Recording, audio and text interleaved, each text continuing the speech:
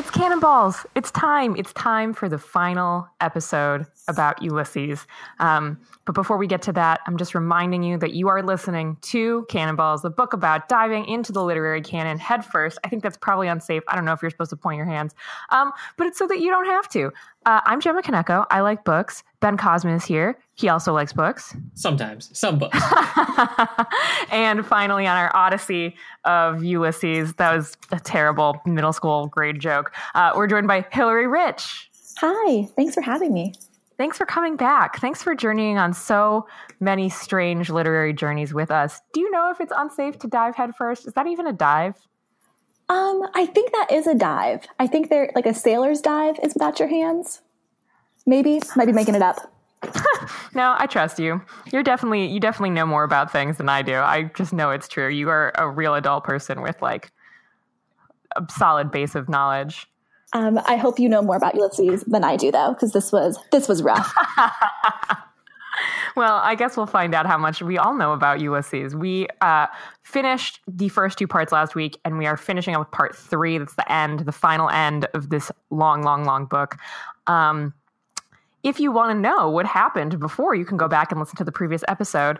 And now I'm going to tell you really quickly what happened in this last part, which isn't very much, even though it is long. But I guess overall you can say how much really happens in this book. So a reminder, the 3 important characters that we care about are Stephen Dedalus, a young Irishman who's also sort of James Joyce wandering around the world. He's an artist. Leo Bloom, the Odysseus equivalent, who is just a middle-class dude with a wife and daughter. And Molly Bloom, his wife, Penelope / various witches, who is in bed all day at home, and he's trying to get back to her. Those are the characters. Our 2-minute plot summary. Maybe this will be 1 minute because the last part was definitely shorter than the first 2. So, are you guys ready? I'm ready. Yes.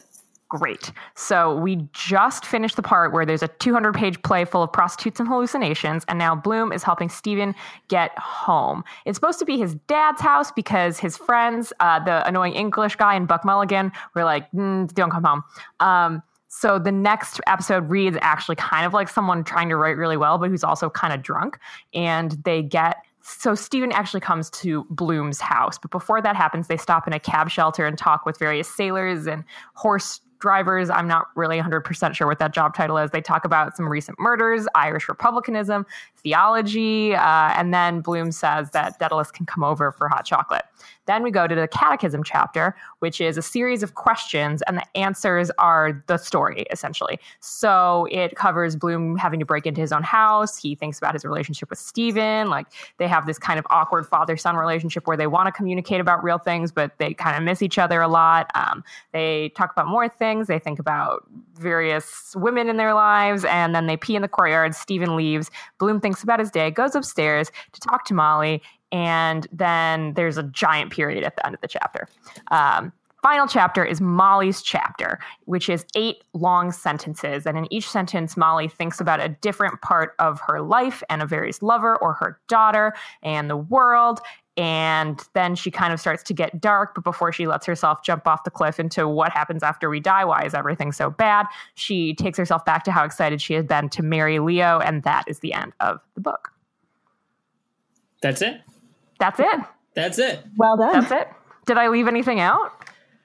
Leo and Stephen pee next to each other? I think I said that. Did you say that? Yeah, there was the courtyard peeing part. Yeah. That's that was the big highlight for me. Of course it was. Cool. Well, I'm going to completely make a left turn away from that, and we're going to talk about women and not peeing in courtyards. So if that comes up in the discussion, I guess you can come back to it. So the book ends with Molly's chapter and famously ends with the words, "Yes, I will." I said yes. And it's the one time we get anything from the perspective of a woman, despite the fact that everyone seems to think about women a lot. Since we talked about last time, there's the scene where Bloom jerks off on a beach, and it's sort of supposed to be from the point of view of one of the women he's jerking off to, but actually it's just what he's decided she's thinking and not what she's really thinking. Whereas Molly's monologue is truly considered Molly's monologue. How do we feel like women are treated in this book? Hillary, I'm going to let you answer first because you are a woman. All right. Well, thank you. I was really frustrated with the last chapter. So I know, like, through this entire book, we've seen Bloom thinking about what Molly is doing. And overall, he's been pretty off the mark. Like, she wasn't having like a ton of extramarital affairs until she was with this most recent one. But I don't know. She just felt, I was disappointed with her. And maybe it's unfair because like, I don't have really poignant thoughts at what's now like 3:00 in the morning. I'm probably a little self-centered then too, but I really wanted her to have more depth. And I just felt like you get like the artistic Stephen and you get, you know, the more scientific Bloom, and then you get Molly, who's just going through like her litany of lovers. And I was disappointed. I wanted more from her. And I was also really upset that we didn't get more about Millie. Like, she's the only other female character in the book. And it feels like she kind of just gets thrown in on occasion, and her role in the family isn't as significant or isn't as thought about as much as I'd hoped it would be. Like, Bloom seems to be focusing more on his dead son than his living daughter. Mm-hmm. So when you say that she kind of has this like self-centered tact, do you think anybody else in the book also thinks like that? Oh yeah. I mean, I think they're all very self-centered. I don't think she's like an anomaly. I think she's just the most like obvious about it. Or maybe her self-centeredness doesn't also accompany any literary allusions. So it just seems worse somehow. Like, at least the other ones have more like, they're thinking about themselves, but they're also like connecting it to like literature or to like philosophy and things like that. So it kind of maybe disguises a little more how self-absorbed they are. But for her, you don't even get those trappings. That's really interesting to consider that, like, her level of elevation is just because we're going to talk about this a little bit later, but like, what is mundane? And like, is she more mundane than all these dudes? Yeah, I don't think so. I just think that Joyce doesn't even give her that like extra bit that he like grants to the rest of them. Ben, do you have any thoughts about this? I have a couple. I do think something I thought about in Molly's chapter is that she almost might have, like, she probably had the most interesting day compared to Leo or Stephen. And particularly, she definitely had the most literary day. Like, I think, bored housewife having an extramarital affair with her like, singing manager or something is the stuff of a novel where we spend the previous 700 pages on her boring husband going about his day, sitting in bars, and not doing much of anything literary. So I thought that was interesting. I don't know what that might say. I wondered briefly if Joyce was trying to say something, how the majority of literature spends time on boring men when there's these interesting women whose lives are unexplored by novels. But one of my big questions I wanted to ask you, the two of you, is I couldn't decide if Molly, if her narration, if her stream of consciousness read authentic or it read like a man trying to write a woman. What do you think? I think it read like a man trying to write a woman. Yep. Just by like the way some of her phrasing and her thought process, like, I mean, I don't want to gender anybody, but it did not. It read definitely like, it almost read like Bloom imagining what his wife would think like as he goes to sleep. Yes. So like when you said that, Gemma, in your plot summary, that this was the section where it's like definitely Molly's thoughts. At first I wasn't even sure if it was. Oh, interesting. Because it seems so much like a continuation of what he thought. Yeah, I kind of like that reading actually better because I would also say that most scholarship about this book is from men as well. So when scholarship says, well, this is Molly, like they could also just be full of shit. Right. Like, That's what they think women think like. What a nice one. Yeah, because I mean, this is sort of the trope in literature, but also it's a trope because it's so true, which is that men write women as though we are constantly thinking about our tits. Like all the time. Like there's like that it's just no matter what, it's like in the top of our brains. And Molly also has that. It comes up always. Right. Like she's I think she thought about sex too much, I think. And I mean, maybe Molly is a hypersexual person. And so she's thinking about it all the time. Like Bloom is also thinking about sex all the time. The entire book, every time he sees any part of a woman, he's like, oh, I'm into this. I'm like thinking about banging now. Like I'm literally jerking off on a beach. So I think that it's not that she's thought about sex too much. It's that she always thought about it in the same way. Right. And that she didn't seem to like, maybe it's because her portrayal is a person who's more self-centered. So when she's thinking about her lover, she's thinking about what they liked about her and not what she liked about them. But, yeah, I mean, Bloom does that too when he's on the beach. That's why he projects his thoughts onto the girl, who is it, Gertie? Or I can't remember her name. Yeah, her name is Gertie. Gertie, he projects his thoughts onto her, what she's thinking about him. So he does the same thing. And I mean, there's a couple quotes, because I think Molly acknowledges her hypersexuality, or she says something along the lines of like, maybe that's why I've been so sexual lately or something. So she recognizes it, but she also... Again, there's this narrowing of her and Bloom, particularly towards the end when she's reminiscing about their early relationship and the proposal, where she says, quote, "That was why I liked him, because I saw he understood or felt what a woman is." And I don't know. I don't think we've seen that. We've seen Bloom be empathetic throughout the book, but I don't know if we've seen him empathize with women. Yeah, I agree. I mean, I think that Bloom's great character trait is empathy, but as we learn in the catechism section with Stephen, there's a part of him that is so completely incapable of making those leaps that even though he is kind of this beacon of compassion in the book, but it's only the most like tepid sort. Like he can identify with other people, but he doesn't take strong positions on anything. He doesn't do anything really that would create change in any kind of situation he finds himself in. It's a cowardly empathy, I think. Yeah. And so I think that's interesting too, that, well, maybe even Molly was a bit deceived. Like she mentions, she like kind of in a roundabout ways, like they haven't actually had sex in like 10 years. Yeah. Yeah. So I can imagine that, you know, the way she feels about things, even if she's like, okay, well, Boylan isn't as great of a lover, like she's like, oh, someone's, you know, paying attention to me in some way. But yeah. I do find it interesting. I really do like the reading of the fact that it's just Bloom thinking about what he thinks his wife thinks.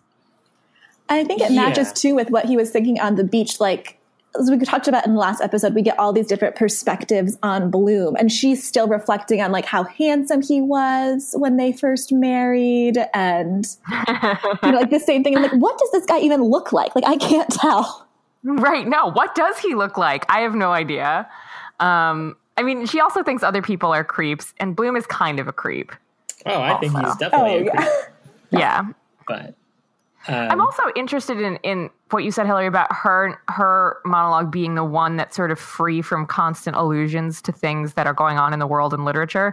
And the reading of that, I think, can be that Molly is uneducated, which she herself worries about. She's like, oh, well, when Stephen Dedalus comes over, you know, I'm going to read a book, etc. Mm-hmm.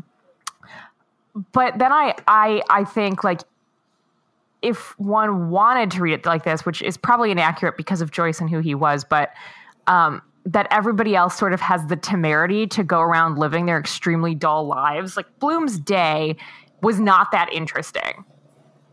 And when he talks about it, it's like he leaves stuff out, but also it doesn't matter. Like he didn't do anything that was that exciting. But yet his equivalent of going out in the morning, going to a funeral, helping this drunk dude get home and picking up a dirty letter and being a creep on the beach. Like, so Leo is this Odysseus equivalent. Like his whole day of just screwing around essentially and going to someone's funeral is the equivalent of Odysseus coming home to Ithaca, like a 10-year journey beset by gods and monsters, but it's just like a guy who ends up at a brothel and gets home late. Whereas Molly doesn't consider her life in any of those grand terms, or even she doesn't allude to other things that she's read. Like, she's not trying to explain herself. She's not performing this sort of like grandiosity for anyone. And Betta, I was thinking about something you said in the very first episode of this show, which was Mary Carr telling David Foster Wallace that The Broom of the System wasn't a book. It was just him proving how well read he was. Mm-hmm. And Molly does not try to consider herself above any kind of like the mundane life that she is living. So that could be read in one way, which is that she just she's grounded enough not to think that about herself. But it could also be read in a more judgmental way, which is that Joyce assumes that women live on the sidelines and are not protagonists, and therefore are not people who are going to be thinking about this kind of stuff all the time.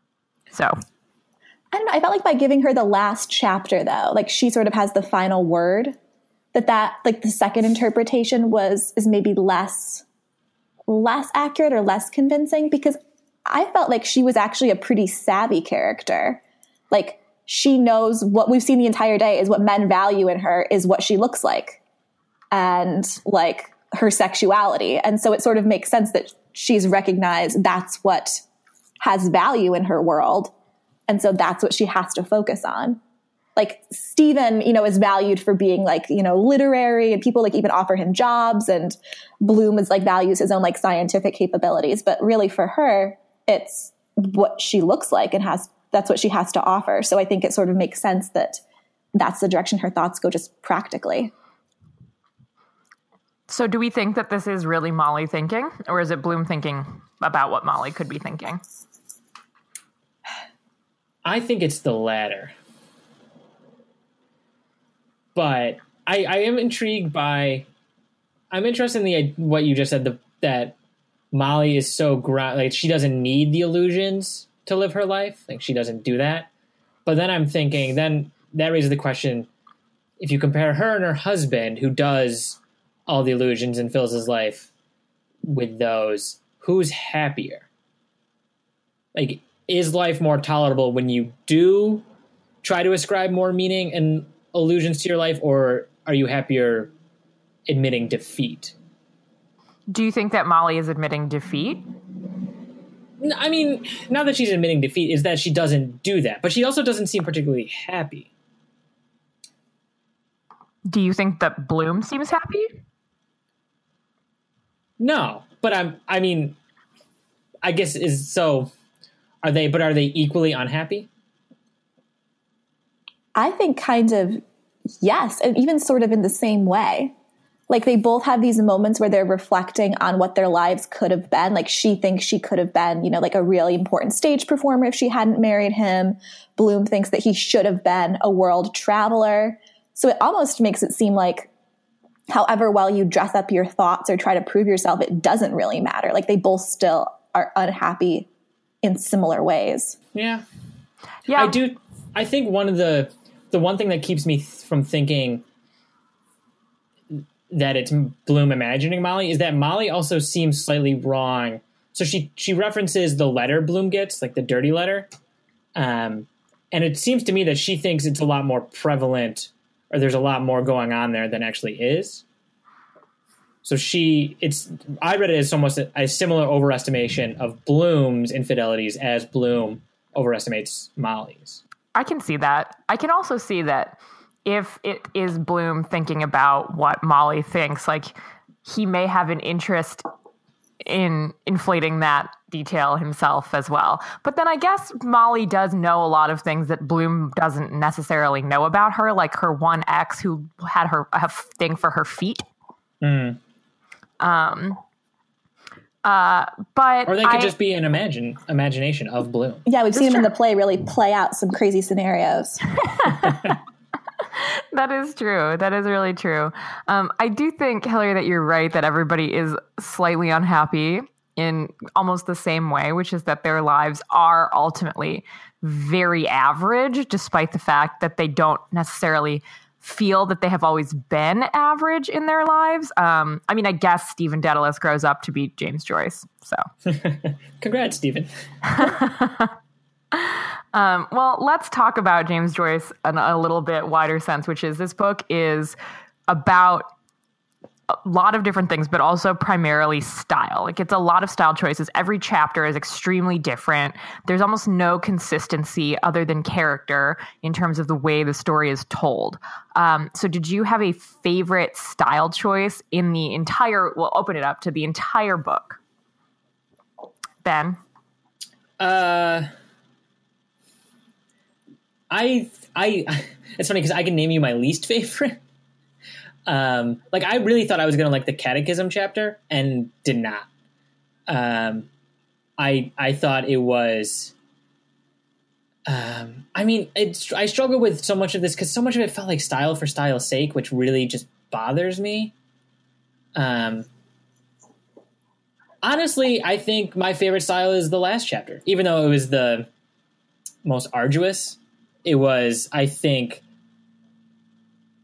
the most, I think when I was thinking of Ulysses before reading it, I was thinking of the style of the last chapter, of Molly's stream of consciousness.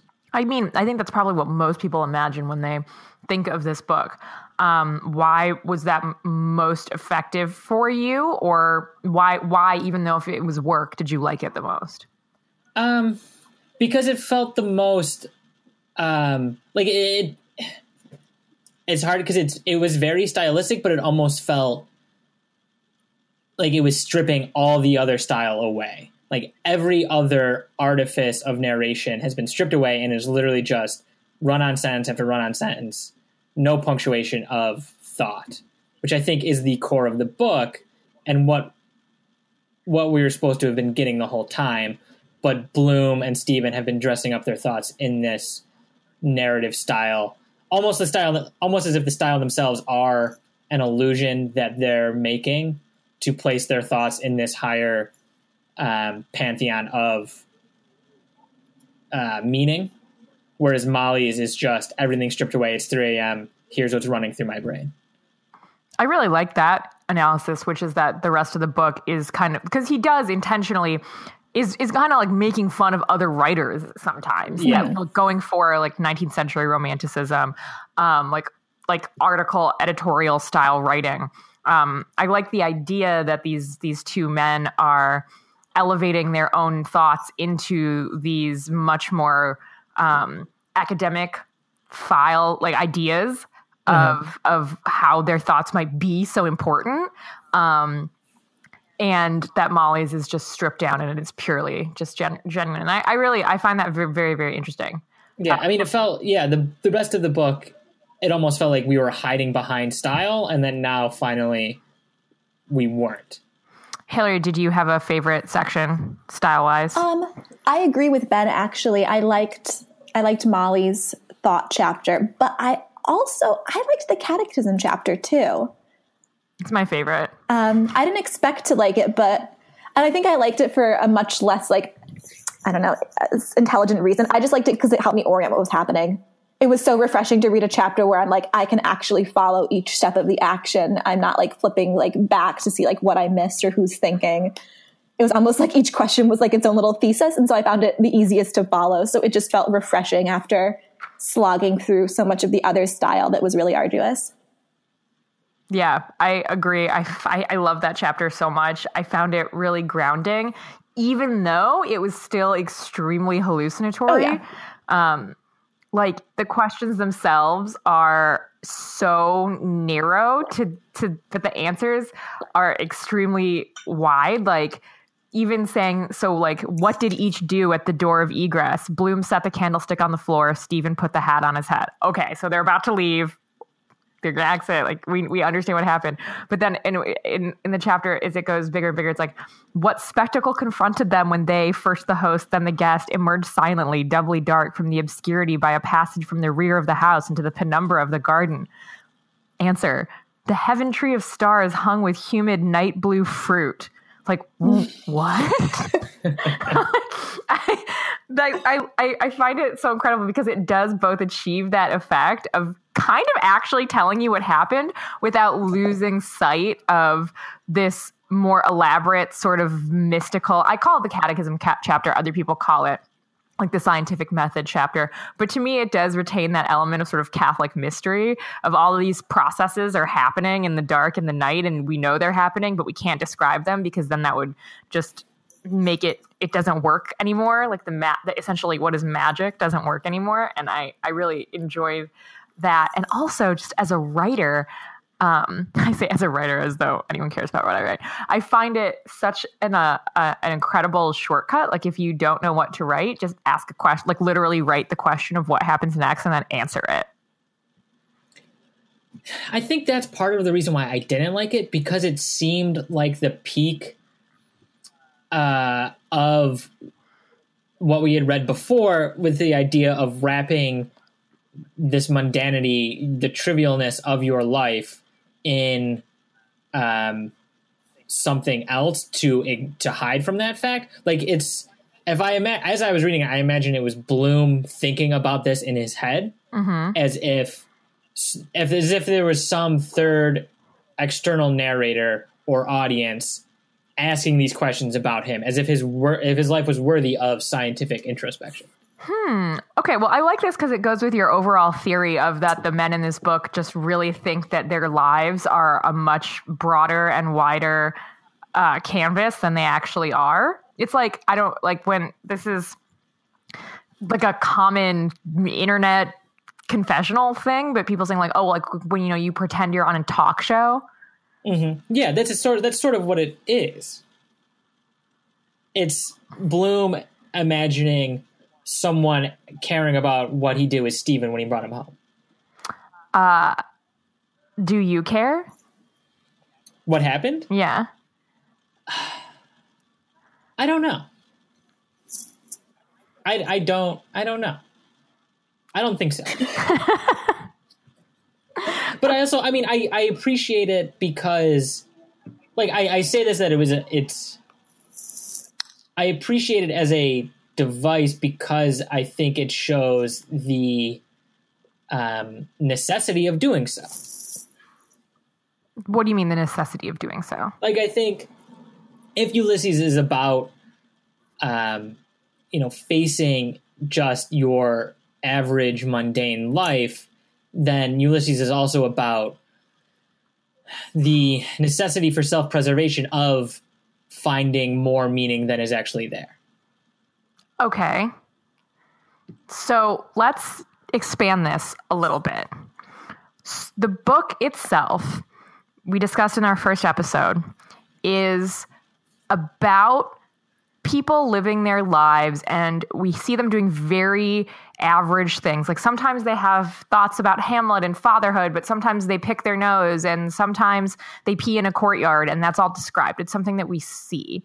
So their average lives are depicted in all their averageness, including the way that average people, all of us included, will sometimes elevate our experiences in our own minds.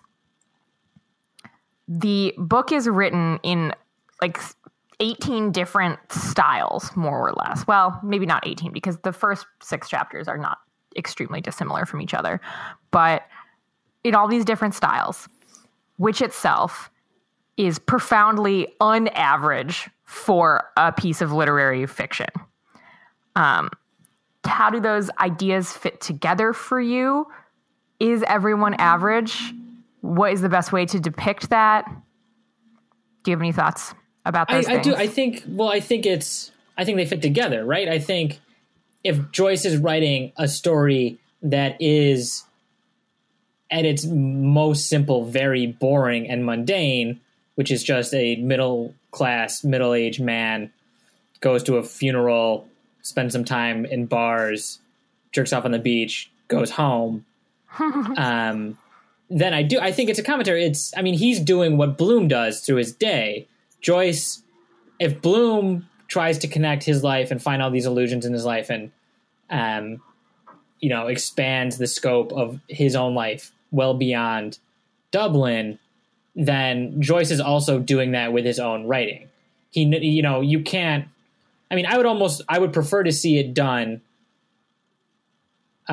straight, but I think Joyce knows you can't. How do you think it would have been? What is straight to you, and how do you think your experience would have changed if that were the case? I think there's two versions of straight in this book. I think there's the first 6 chapters, which are very standard literary fiction, even if the language might not necessarily be standard, but the structure is. And then there's straight, which is Molly's chapter, which is just thought. Whereas everything in between is, here's this 200-page play, here's this chapter in the form of newspaper headlines and leads. Because, like, in the newspaper office, it's just people talking about a story and then Bloom coming in trying to get an ad run. And that's it. But it's, 50 pages because each action is a headline. Which almost seems like the Catechism chapter. It's, the idea of thinking each personal action is newsworthy is in itself, that's the point it's making, right? That Bloom and everyone else has to pretend like what they're doing can be, worthy of a news article. So would you have wanted that chapter to exist in another way? I mean, it would be more, well, it depends. I mean, it would be more, I don't know. It depends what Joyce wanted to do. If he wanted to write the most boring book possible, he would not include that, right? I mean, I don't know. Like, I don't know what most boring book possible would be. Like, do you think that was his aim to try to write a boring book, to be like, your lives are all boring and everyone's boring? I mean, I think partly, right? So did he want the reader to feel bored? No, that's why I think he includes that chapter. Because otherwise it'd be boring. Okay.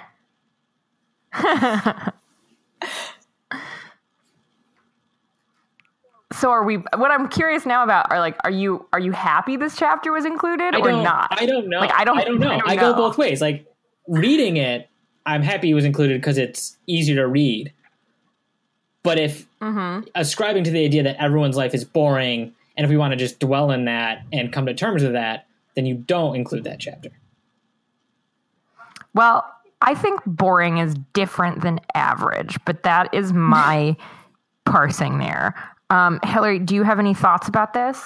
I don't know. I kind of struggled, like, when I finished this book too, to try to think, what was like the point of it. And is this one of those books where like the point is there is no point. And I think that's almost like a little too lazy. Like, I want more from it than that. I guess I was trying to think about, like, maybe he was just saying that everyone has the right, or maybe not the right, but like the tendency to make themselves the hero of their own story. And so Bloom is really only Ulysses in his own mind. Because you see in other ways, like, he is not, like, he's walking around a city, but he's not really having adventures of the same magnitude. But I guess, like, maybe it's sort of like your prerogative to believe that you are the most important person, at least to yourself, even though you might not be to other people. But I think my complaint, and maybe Ben, you're right, that it was like the idea is to explain boringness, but try to do it in a way that makes people want to read it. But I just didn't think that concept was necessarily interesting enough for me to have wanted to devote this many pages to it. So I don't know, like, what he could have done stylistically to make me really be riveted with this concept through a book of this length. That's interesting. I mean, considering, I'm gonna say that I don't think that boring and average are the same thing.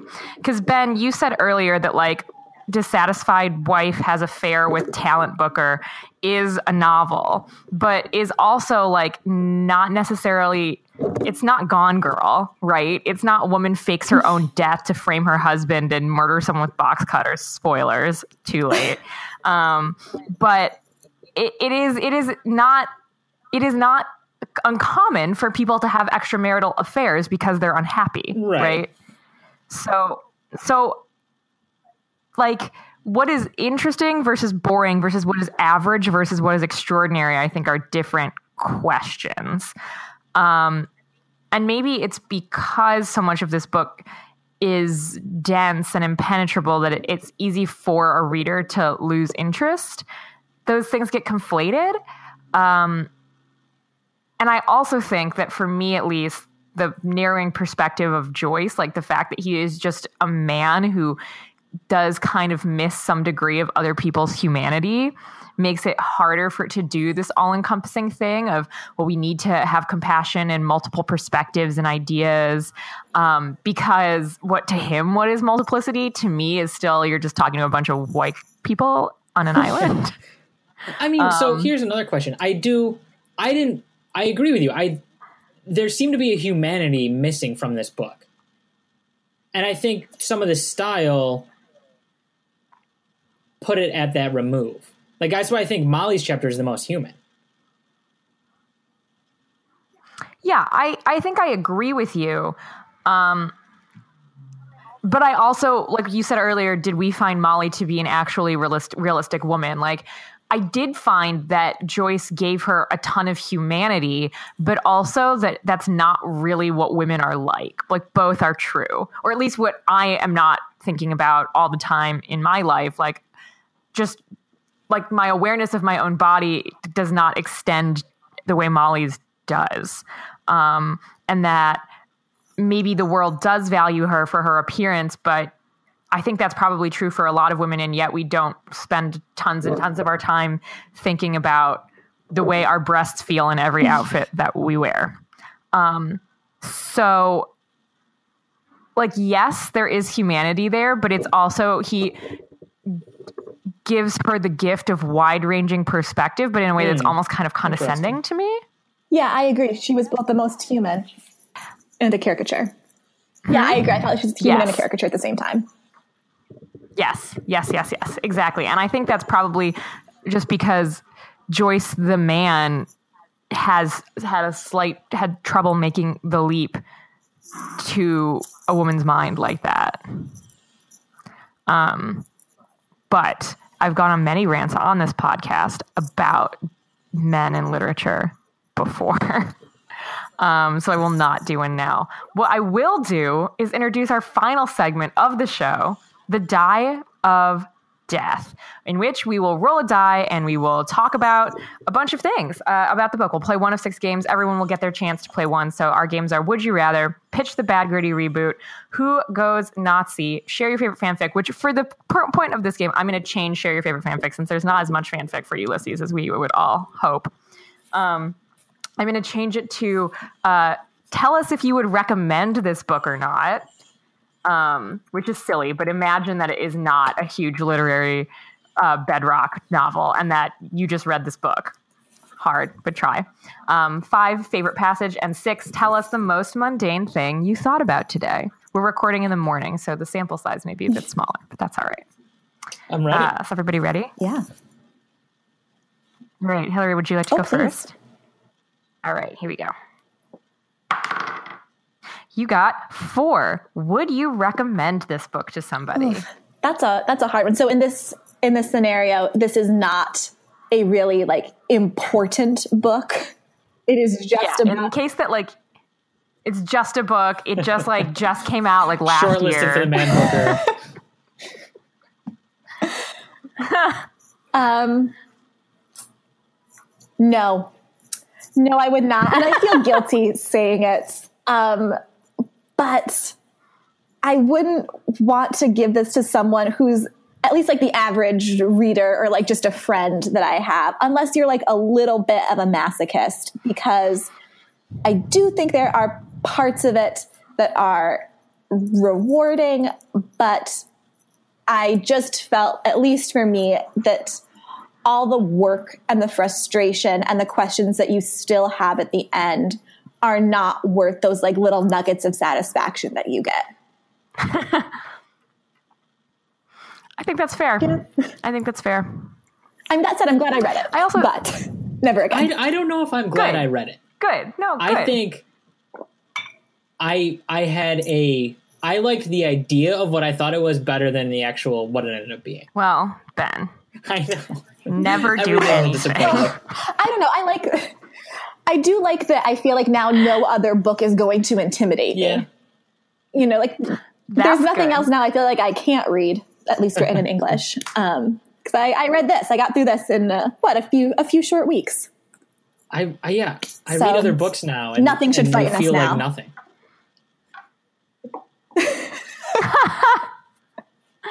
I went back to it because I was reading another, like a kind of like airport thriller style novel. Someone had lent it to me, and it's like pretty straightforward, and I got really sick of that. So when I would go back to Ulysses, I'd be like, oh, what a relief, but then I would get tired and go back to the other one, you know?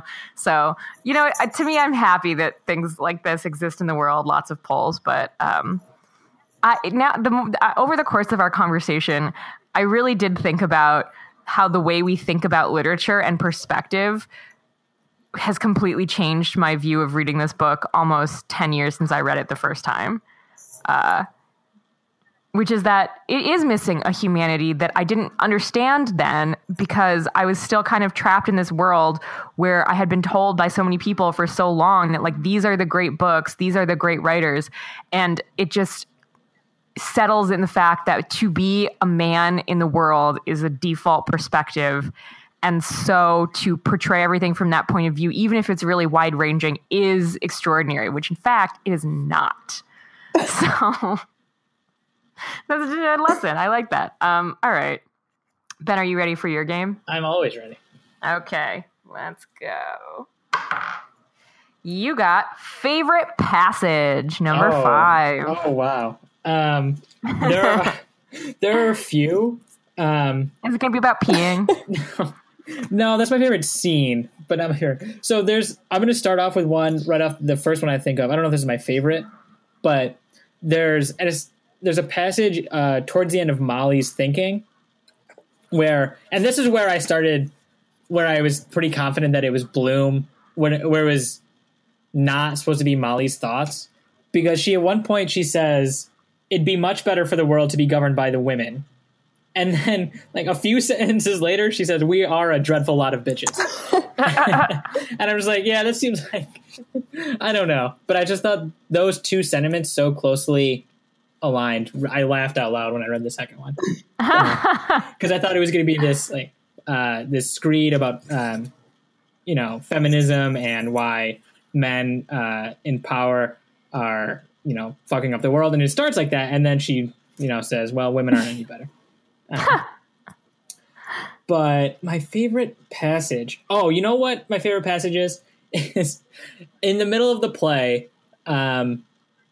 There's when Bloom is fantasizing the BDSM fantasy, and someone he's with just farts on him, like puts him down, like sits on him and farts on him. That is my favorite passage because I was not expecting that.